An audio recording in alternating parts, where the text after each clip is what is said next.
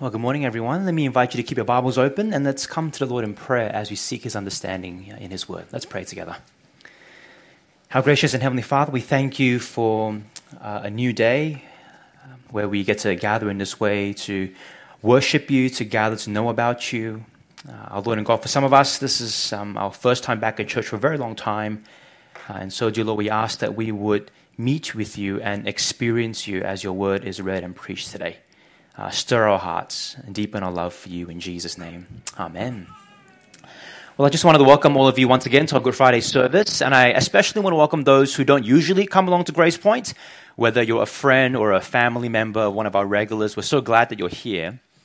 And as Clement mentioned a bit earlier, we have a bit of an odd theme for this service. It's called Celebrating Death. And I'm sure that you find it odd, partly because we do not usually associate death with celebrations. Birthdays, anniversaries, graduations, sure, let's celebrate. But when we think of death, we often feel like our weather today outside. There's grief, there's anxiety, and there's often despair. Or sometimes when we think of death, we think of indifference or we think of apathy.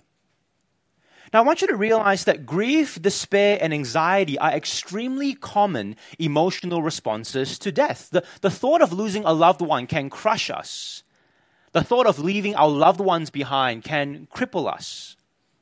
But there's also indifference or apathy. It basically says, I don't really care about death, or the idea of death doesn't really bother me. What I find interesting among those who feel indifferent and apathetic about death is not that they actually don't care. Instead, sometimes their indifference is because of ignorance, so maybe they haven't really thought about it, and that's very common among young people. That just seems so far away. Or perhaps their indifference could be a defense mechanism to stop them from feeling grief, despair, and anxiety. It could be a form of denial. You see, friends, at the heart of all of these common responses is actually a fear of death. At the heart of all of these common responses is actually a fear of death. It's actually built into us. The American psychologist Jeffrey Miller says this is in your outlines. He says there is no way to escape the hardwired fears and reactions that motivate humans to avoid death. He says, suffocate me and I'll struggle, shoot me and I'll scream. The brainstem and the amygdala will always do their job of struggling to preserve one's life at any cost. That's the evolutionary psychologist Jeffrey Miller. There is a fear of death of our loved ones, but there is also a fear of our own death. Now, you see, as a culture, we don't really talk about death. Death makes us feel uncomfortable. It makes us feel uneasy. It makes us feel unsettled. I love it, right? Whenever I tell people I'm the pastor of Grace Point, and they go, where is that? I said, across the cemetery. Everyone goes, ooh, that's a bit scary, isn't it, right? We've sanitized death as a culture, and maybe that sanitization reinforces our common fear of death. Maybe it just shows us that we don't really want to think about it. We'd rather not deal with it. But you see, it's a bit silly to avoid that topic, isn't it? I mean, we realize we prepare for most things in life, don't we? Why would we shy away from that which is unavoidable? It's probably because, whether we like to admit it or not, we are scared of death. The good news of the Christian faith, indeed, the good news of Good Friday, is that we actually need not fear death. We don't have to fear death. Because understood rightly, death is not the end of something good, but the beginning of something greater. Death is not the end of something good. It is the beginning of something greater. But it doesn't make it easy, does it? It doesn't make it easy. And the Bible is surprisingly transparent and honest about this fear. If you have your outlines, let me invite you to turn to point 1 with me. What we realize is that the Bible is not so otherworldly that it is insensitive to real human fears. If you have your passages open, let me invite you to turn to verses 16 to 18. Now, in terms of content, if you glance your eyes through it, these verses are recounting the manner in which Jesus was handed over to be crucified. This is actually what Good Friday is about. That's the heart of it. It is about Jesus dying on the cross to pay the price for our sin. That's what makes Good Friday good. It's not the celebrations, it's not the family, it is Christ. Because of sin, because of our rebellion against God, every single one of us is deserving of God's judgment and rejection. That's the price. God's judgment for our rejection against Him is death. And perhaps that's what makes death so terrifying, that we see it as a form of judgment.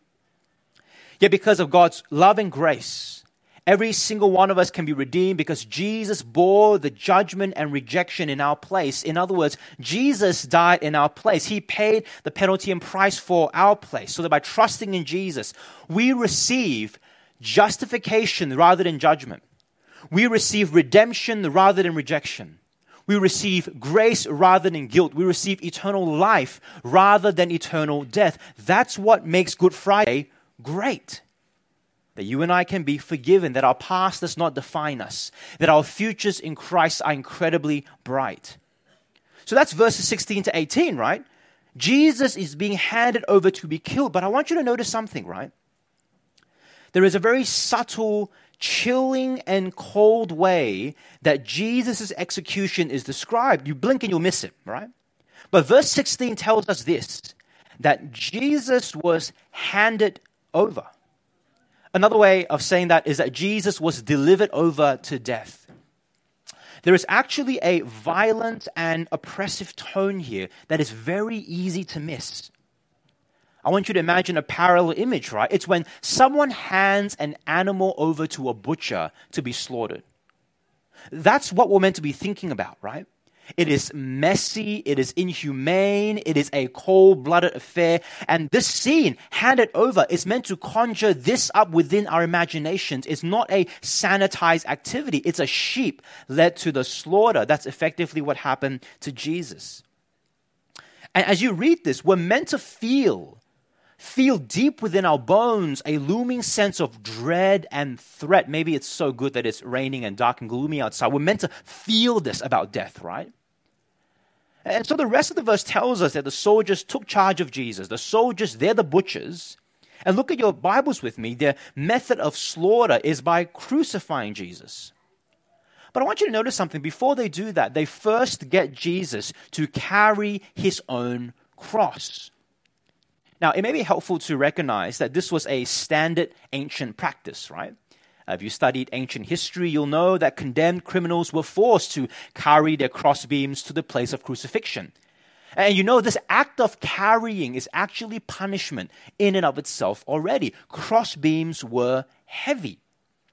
It's like deadlifting, but something very, very heavy. It's hundreds and hundreds of kilograms. And criminals were often, as Clem said, beaten and bruised before they made this journey with crossbeams on their shoulders. They had to carry a heavy load with broken bodies already. It's a terrible punishment in and of itself. But what's more, this journey was also designed to shame. There's a piercing psychological effect to this, right?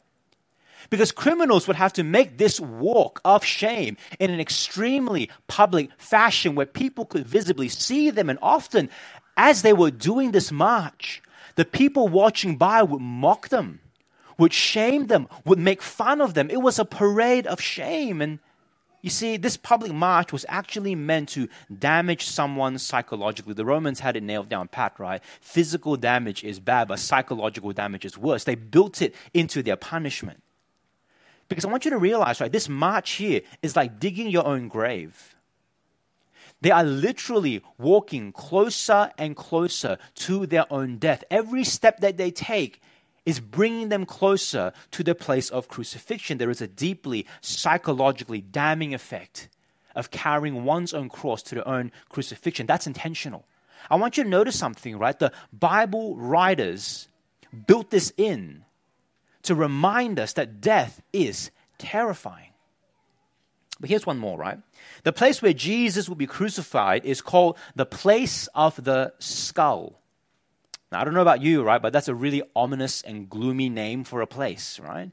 You know, a lot of hotels and resorts, they're called the Paradise, right? Or popular cruise liners, right? Royal Caribbean or Carnival Cruises, right? All of these names are meant to give you the impression that this is going to be a happy and carefree place. That's what you pay for, right? So when a place is called the place of the skull, you know something's up, right? You know it's not going to be a fun and free-flowing drinks place. It's actually a place where people go to die. And what's very interesting about all of these details is that it helps to reinforce that death is a terrifying thing. All of this climaxes in the act of crucifixion itself. It was the most public, cruel, and gruesome way to die. There are no euphemisms for crucifixions. It is as bad as they say it is. And friends, these verses help us to feel the weight of death. The Bible recognizes that we face death with a sense of helplessness, and it's not surprising that we fear it. Let me ask you a question. Why do we fear death? Why is it that when we hear sirens like this, our anxiety level begins to rise?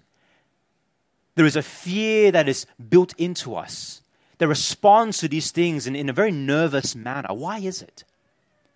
Now, some people argue it's not death that we fear. Some people argue it's the pain of death that we fear. They say it's the physical pain that we're afraid of, and that's certainly true, right? The thought of dying a slow death from a car crash, there was a major car crash in Lidcombe just earlier this week, if you read the news, and the driver was caught in the seat for hours. And the thought that someone could die in that scenario and the pain associated with that, you go, wow, that's terrible.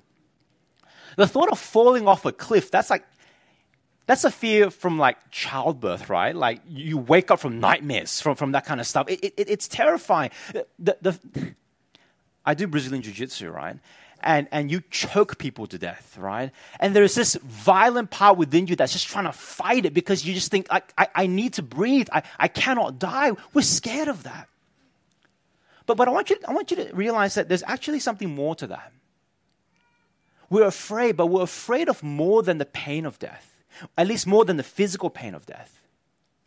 I think we're afraid of death because there's a part of us that is concerned with the reputations that we leave behind. There is a part of us that is concerned about the reputations we leave behind. There's a part of us that's asking, what will I be remembered for when I die? And those of us who are honest enough will realize that this question haunts us more than we like to admit. Will my life amount to anything? Will I just be forgotten? You see, friends, there is a pain of living a life of no consequence. There is a pain of living a life of no consequence. Maybe some of you have done this activity before, maybe at a work team building activity, maybe a church leadership development day. The activity is called the tombstone activity. Have you heard of that before? The tombstone activity. The exercise is that you sit down and you think about what you like to stand for when you die. In this activity, you're asked to write down what you want written on your tombstone when you die, right? And there are very common things, aren't there, right? For me, loving husband, caring father, pious son, Jiu-Jitsu world champion, right? These are the things I want on my tombstone, right? And the idea is that you write these things down and then you begin to reverse engineer your life to make that happen. So if it's my desire to be a loving husband, then what do I need to do now to make it happen? If it's to be a caring father, a pious son, to be a champion, what changes do I need to make to my life now so that tombstone can be a reality? People don't just write whatever they want on tombstones. There has to be some degree of truth. We need to work for it. Now, this is actually a very fun and sobering activity. Maybe you can try this tonight, something to kill time. In fact, the news outlet Business Insider says that this exercise is the secret to being successful. Wow, amazing, right? It helps us to imagine our future and to start planning for it now. But as I describe this activity, I suspect that most of us don't have to do the exercise to feel the impact of this activity. How will I be remembered? What sort of claims have I made about my life? What have I done that is of any consequence at all? The issue of reputation and consequence is not unique to our time. Read John 19, verses 17 to 24 with me. And you'll see that it was a similar concern for Jesus' time. We notice that Jesus crucified on the cross, and his reputation is written. It's fastened on the cross. Jesus of Nazareth, King of the Jews. That's what he was known for. Now notice this inscription in verse 19. It is absolutely charged with meaning, right? Firstly, it tells us why Jesus was crucified. His crime was one of sedition. It's treason. He claimed to be king, while technically, in an earthly sense, Caesar was king. But second of all, it shows us who Jesus really, really is. Because you see, what's interesting is that the general public, they loved Jesus as a teacher, as a philosopher, as a doctor, healer, and maybe they would even love him as a savior. No one had any issues with that. But what Jesus repeatedly told his crowds is that he is all of that, but he is more. He is king. He is the Lord who demands their allegiance. We can't just take him as teacher and discard everything else about him. We either accept him wholeheartedly or reject him wholeheartedly. And one of his chief claims is that he is Lord, he is king, the one who possesses all authority under heaven and earth, to whom we are called to respond with humility too. The one whom all kings of earth bow down to. That's what the people of his time chose to reject about Jesus. Interestingly enough, it's the same reason why people today reject Jesus. You see, almost no one has a problem with Jesus being the teacher of a better way to life. Jesus as a self-help coach, no one has any troubles with that. And you know what? No one even has a problem with Jesus as a personal savior. If I say that Jesus can forgive you, you go, yeah, that sounds like a pretty good idea. I'll come along to church on Good Friday. But Jesus as King and Lord over your life. You see, if Jesus was around today, he'd be crucified for the very same thing. Because you and I want to rule our own lives even though they constantly lead to the path of destruction. That's the heart of sin. And the gospel tells us that Jesus doesn't just come to save us from the path of destruction. He saves us onto a path of righteousness, a life of flourishing. Jesus is King. But thirdly, it shows us something very powerful. It tells us that all of us leave behind a reputation when we die. The question is, what will that reputation be? You see, the governor Pilate and the Jewish leaders had this sign hung above Jesus ironically. It was meant to be a joke. It was a sign of mockery. But we know behind every joke there's an element of truth to it, right? That's why some burns hurt more than others. There's too much truth there. And for Jesus, he was mockingly labeled the King of the Jews because people didn't believe he was king. That's the point. But he was also labeled as the king because his entire life embodied that of a king. So there was a cognitive dissonance going on there. Jesus taught about the kingdom of God. He healed and he lived as one possessing the authority of a king. He himself claimed himself to be Lord. That's his reputation. It's based on what's observable in his earthly life. And you know, these questions of reputation are particularly relevant in a world and culture like ours, which values earthly accomplishments based on what we do. That's the air we breathe. These accomplishments are a symbol of our success, and by extension, our accomplishments reflect our status and our identity. We feel so connected to what we've accomplished in life. And you know, the thought of leaving it all behind is terrifying. Or perhaps what's worse than leaving our accomplishments behind is having no accomplishments to leave behind. And so we spend our entire lives working, searching, laboring, building so that we may be remembered for something. And once we have it, we spend our lives working, searching, laboring, building so that we can secure it, we can protect it, so that no one can take that away from us, so that we may never be forgotten. I'm not sure if you've noticed this, right? But this is an incredibly dangerous and destructive way to live. This approach forces us to sum up our entire lives in just a few sentences. And those sentences are built on what we've accomplished. Are you prepared to be reduced to just a few words? But it's also remarkably selfish and self-centered. Because it also means that we often pursue success and accomplishments for our own sakes. We do things to be seen rather than to serve. And if no one will acknowledge what we do, goodness, I won't even touch that. We look good for the camera, we look good for the applause. And I want you to notice something. It's subhuman to live this way. It is a soul-sucking, soul-wrecking way to live. And so unsurprisingly, there is a deep anxiety and a deep fear connected to living this way because we know that our accomplishments are fragile, so thin. They are fragile because what seems like accomplishments right now may mean nothing to you in 5 years or may mean nothing to the person sitting next to you right now. I was moving houses about a year ago, and I was going through old trophies, right? Trophies that I was so proud of back then that I lost sleep over, and now I look at it and I go, where do I even put this? There's something terrifying about that. Accomplishing something is good, but accomplishing something of no consequence. You spend your entire lives working for it, and what? If you think back on your life right now and all the accomplishments you've built, at that point, that was incredible, but you look back now, but what's worse? When you show it off to someone else, people look at them and go, yeah, good on you, and that's it. Did you realize how fragile that is? They're also fragile because your accomplishments today can be overshadowed by your failures tomorrow. You are only as good as your last win and your last success. And so there is fear. What if I die not having accomplished what I set out to accomplish? What if I die, but I make a mistake at the end and I undo absolutely everything?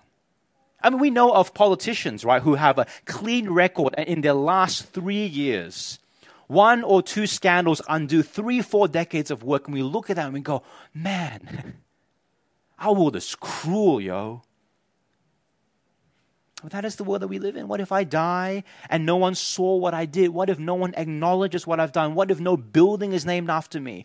Death is that final buzzer that says your time is up. What do I have to show for it? But there's more, isn't there? Part of our fear of death is also connected to the pain of losing deep and intimate relationships. It's not just reputations now, it's relationships. That's what we see in verses 25 to 30. Look at verses 25 to 30 with me. Jesus is about to die by way of crucifixion for the sins of the world, but along the way, he sees his mother. Remember, the journey to the cross was a very public affair, so his mother would have been watching this entire thing unfold before her eyes, right? So mom's in his room. Imagine your child marching to his or her own death. It's terrible. Now, Jesus sees his mother, and he immediately wells up with concern and care. So what does he do? He grabs his disciple John. Jesus brings John before his mother and says, Mom, look at him. He is your son now.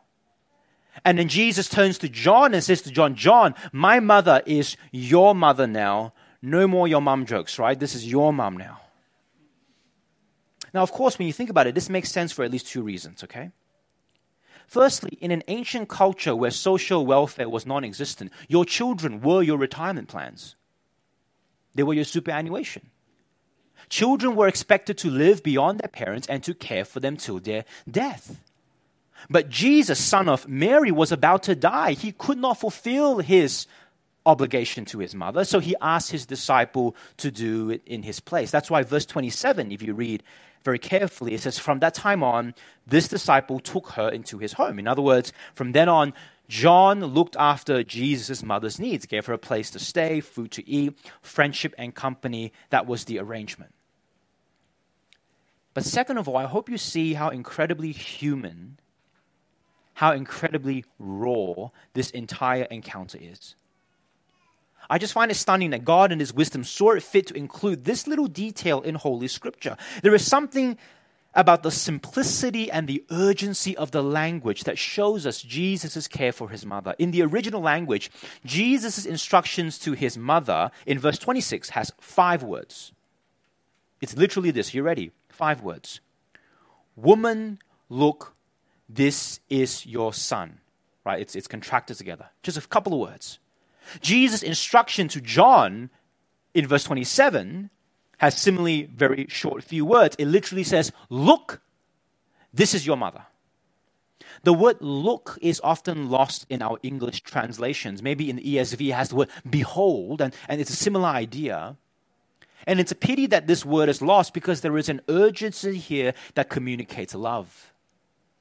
Jesus knew his death would be the loss of deep and intimate relationships, and that concerned him. That's probably the pain we feel the most when it comes to death. The loss of a loved one to death is a profoundly painful experience. Those of you who have lost a spouse, a parent, a friend, a sibling, a niece, a nephew, or maybe even your own child, those of you who have lost someone to death will know the sort of piercing agony that I'm talking about. It's an anguish that no words can describe. It's an affliction that no amount of tears can capture. It's an agony that no experience in this world can compare to. There is a heaviness to that no one wants to talk about. Sadness is the soul's measure of what matters to us. And it's natural, isn't it? We fear losing the people we love. It's right to feel that way. And I'm sure some of you right now miss your loved ones so much as you think of them. And you know what? Sometimes the worst thing about losing someone is that we lose them without having any notice. Losing someone we love with notice is hard enough, right? A grandmother in palliative care, a father fighting cancer for many years, child born with degenerative disease. That we sort of expect that. We prepare our hearts for that. And there's a part of us that breathes a sigh of relief knowing that their pain and suffering is no more. It's hard, but our heart's prepared for it. But losing someone we love without notice is almost like experiencing death for ourselves. That phone call you did not expect and the phone call you wish you never received. That moment when somebody said to you, "You should sit down for this." Or the second you walked into that room and your whole life turned upside down. Those memories are etched deep within your memory, and sometimes it's etched so deep that your brain works hard to cover it up for you, to protect you from remembering it. Death is scary. That's what 1 Corinthians 15:26 says. Death is the final enemy to be destroyed. It's like the boss level. It's the greatest of all enemies, and we get that, don't we? But when someone we love dies, you see, we realize that we don't just lose them. When they die, we lose a part of ourselves. I know a mother who was never the same after her son passed away. He was only about 18 years old when he died. Absolute tragedy. And there was a particular laugh from that mother that was never heard again. It was a laugh that only her son could bring out of her, and that laugh left the world when her son passed away. Our world now has one less tone of laughter because of death. I know friendship groups that break apart from the death of a loved one. I know marriages that fall apart because of the death of a child. I know families that crumble because of the death of someone in the household. It doesn't always have to be like this. Death doesn't always have to tear things apart. It can sometimes bring people together. Sometimes death is that shock that requires us to rethink our lives and to ask what really matters. But I think we can all recognize that part of us dies when our loved one dies. So that though we live and remain, we become less because of someone else's death. We lose a part of ourselves. We don't feel annoyed the same way because that sibling who annoys us is no longer around. We no longer cook the same way because the child who wants that dish is no longer around. We no longer drive to the same shops because the parent who insists on shopping there, even though it's old school and expensive, is no more. The roads we drive on, the music we listen to, the movies we watch, the food we eat, even our experiences of the changing seasons are different now. By losing someone we love, we lose a part of ourselves, and unsurprisingly and rightfully, we're terrified. But there's one more fear, isn't there? In the back of our minds, we ask this very simple yet subtle question. Will anyone miss me when I die? Will I have left enough of a mark on people around me that they will feel my absence? Or will they move on like my life didn't even matter to them? All my investments in people, all my efforts, all my love, does it disintegrate at my last breath, or will it count for something? Friends, I hope you see that part of the reason we fear death is because it is unnatural. It is unnatural. It is an intrusion on natural order. You and I were not created to die in the Garden of Eden. Death was introduced because of sin. But don't you see, friends, that's why we celebrate death on Good Friday. Because the death we celebrate is not our death, it is the death of Jesus that reverses the effects of our death. Friends, the message of the Christian faith is that it is through Jesus' death that we have life. The reason death exists is because of sin, but in Christ we have forgiveness, we have redemption, we have renewal, and therefore the effects of death can be reversed. So that though we may die a physical death, we await a future life where the stinging effects of death are no more. We celebrate the death of Christ because it is through his death that we have life. It is by his stripes that we are healed. That's why, brothers and sisters, the promise of forgiveness in the Christian faith is both new life and eternal life. It is both new life and eternal life. The new life we have in Christ now is the life now where we experience the peace and the hope and the joy of being reconciled to God. A life where even the greatest enemy, death, has no hold on us, that we are free from that. And the eternal life we have in Christ is a future promised life where sin and death will be no more. That which terrifies us the most has lost its sting.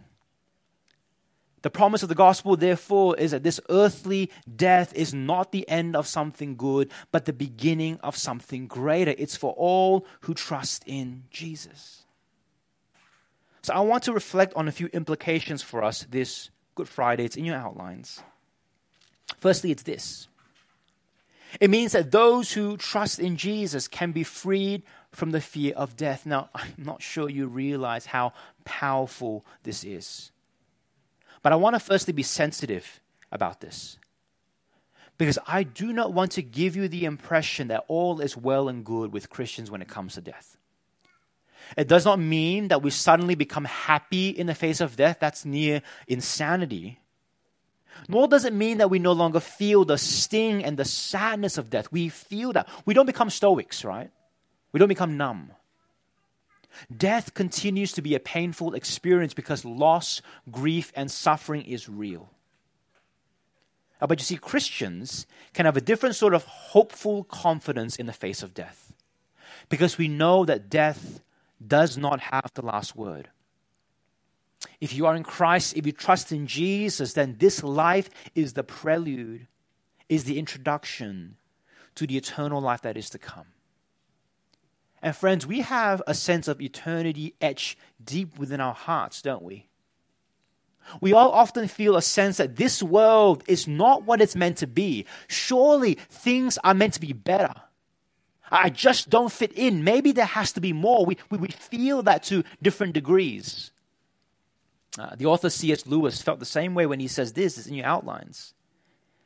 He says, if we find ourselves with a desire that nothing in this world can satisfy, the most probable explanation is that we were made for another world.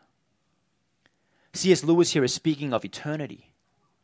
That's what Christians look forward to with a deep sense of hope and anticipation. By trusting in Jesus for the forgiveness of sins, by humbly accepting Jesus as your God and King, we can begin to see that death is not the end of something good, but the beginning of something greater. It's when the all-satisfying God is ours forevermore. So if you're here today and you are not a Christian, I'd love to offer this invitation of the freedom of death to you through the gospel. Dear friend, death no longer has to cripple you if you trust in Jesus. You don't have to deny it. You don't have to run from it. You can face it with a deep sense of hopeful confidence, not naivety, not ignorance, but facing it as a reality that is inescapable, but deliverable. Because forgiveness, redemption, and new life is found in Jesus. Now, of course, there is so much more that we can't explore this morning, and maybe the next steps for you is not to say, okay, I believe. Maybe that's too big of a step for you. Perhaps the next step for you is to keep having a bit of an open mind, asking questions, and keep coming along. You know, I believe that part of being convinced of the power of the gospel is not just to hear it preached up here, but to see it lived right where you're at. I'm convinced that spending some time with us and hearing about this from up here, but also stories from people sitting next to you, will show you the power of the gospel. But this morning I also want to pause and I want to acknowledge those who are really hurting as we think about the death of our loved ones. And I want to encourage you and give you some space to grieve today. And as you do that, I pray that the gospel would be a balm to your soul today, especially as you think of your loved one who is in Christ. The message of Good Friday is what makes it possible, in the words of 1 Thessalonians, to grieve, but to also grieve with a deep sense of hope. You see, the depth of your grief is a witness to the expanse of your love. So as you remember your father, your mother, your grandparent, your son, your daughter, your niece, your nephew, your friend, as you remember them who have passed away, I want you today to remember them well. To not bury it, to not pretend like it never happened, to embrace it. And if you know that they are in Christ, then be sure, be confident that your mourning and your grief will be turned into dancing and joy in Christ. For they are no longer perishing, but are more alive than ever. They are with Christ, and death has been defeated for them. But if your heart continues to feel heavy, I want to give you more opportunities to process this. I encourage you after the service to come up, and I'd love to pray with you and talk to you and keep applying the gospel of hope and comfort to you. Good Friday frees us from the fear of death. Second of all, here's what's interesting. Our freedom from the fear of death is not just an abstract, hypothetical thing to make us feel good. Some people may be objecting to that, right? Isn't this just some sort of things that Christians come up with to help us deal with the world? Maybe. But maybe there's more. Maybe this year begins to help us to make sense of our lives right now. The tombstone activity does something right. It says how we think about death impacts the way we think about life. That's a powerful idea. It's rooted in Scripture. How we think about our eternity helps us to think about what's temporary right now. Because you see, there is a deep impulse within us to accomplish things in life. There is an ambition, there's a drive, there's a hunger, there's an entrepreneurial spirit that nothing can quench, nothing can put aside. There is a sense of satisfaction and joy that comes from accomplishing something, from building something from nothing. I want you to realize that achievement and ambition are not bad things. But perhaps we now see the problem is that our fear of death makes our accomplishments and achievements about ourselves. Here's the paradox. If our ambitions is for ourselves, it will always be limited. If all I want to do is in order to be seen, then I will actually accomplish less in life. Perhaps ironically, by living for ourselves, we live lesser lives. There is no higher purpose, no higher reason. Brothers and sisters, true ambition is actually about others. True accomplishments that lasts, is about serving others. The problem is we often make accomplishments and ambitions an end unto itself, and in doing so, we settle for second best. Church, I wonder if you see that since death has lost its grip on us, we can be rightly ambitious. We can accomplish things in this life not to be seen, but to serve. We can accomplish things in this life to really contribute and not to find a sense of approval from others who will give us a clap or who will name something after us, who will pat us on the back. Our freedom from the fear of death makes it possible to be released from the shackles of people's expectations and do what's right and what's good. You see, we are not defined by what's written on our tombstones. And in doing so, we are surprisingly liberated to pursue ambition for the sake of others. We can build robust careers. We can invest wisely. We can build healthy relationships and networks. We can love our families rightly. We can make a mark in society, not to be seen, but to serve. We can do it even when it's hard.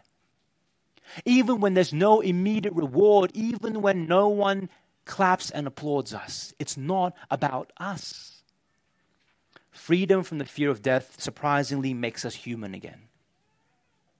It makes living not about us, but about others. You see, God made us in His image to love and to serve, to rule over His creation. The promise of eternal life in Christ makes it possible to do this for God's glory and for our joy. Let me give you one point to ponder as you think about this, right? How will you use your short life on this earth to influence and serve others? If you're a Christian, this is actually a question you can wrestle with. How will you use your short life on this earth, be it 8, 18, 28, 80, 100 years, to influence and to serve others? You know, part of the joy and satisfaction that God promises is when we spend it building others up. Being freed from the threat of death enables us to do that in a strategic and sacrificial way. I want you to come along this Sunday as I expand more on this as we think about resurrection purpose. Lastly then, our fear from the fear of death actually enables us to love properly, to pursue deep relationships, not for a sense of security, but with the hope of eternity. Here's something you have to realize. Most relationships break apart because we try to make it about ourselves. We enter into a friendship, and when the other person doesn't give me what I want, friendship falls apart. It's the same with marriages. We enter it with such hopes and dreams, but when the other person doesn't satisfy my need, conflict begins to arise. So many arguments and conflict actually begin because there is something that I long for which is not being satisfied in this relationship. It's not always the case. But when we examine the rubble of our conflicts, we may be surprised that selfishness is often the spark that blew everything up. We try to make that relationship about me. And you know, we do this when we are afraid that we're not going to get what we want. So we try to grab, we try to hold, we try to hoard. The message of Good Friday is that all that we could ever want and need is found in Jesus. An intimate and fulfilling relationship that knows no end, a life of meaning that goes on to eternity. I don't need the other person to be Jesus for me. All I have is Christ, and Christ is mine forevermore. And church, I want us to realize this is the foundation for self-sacrificial love and relationships. We are able to give because of the abundance of what we already have. The phoenix is an immortal bird from Greek mythology. It's not just a Chinese restaurant in Rhodes, right? Phoenixes actually don't exist.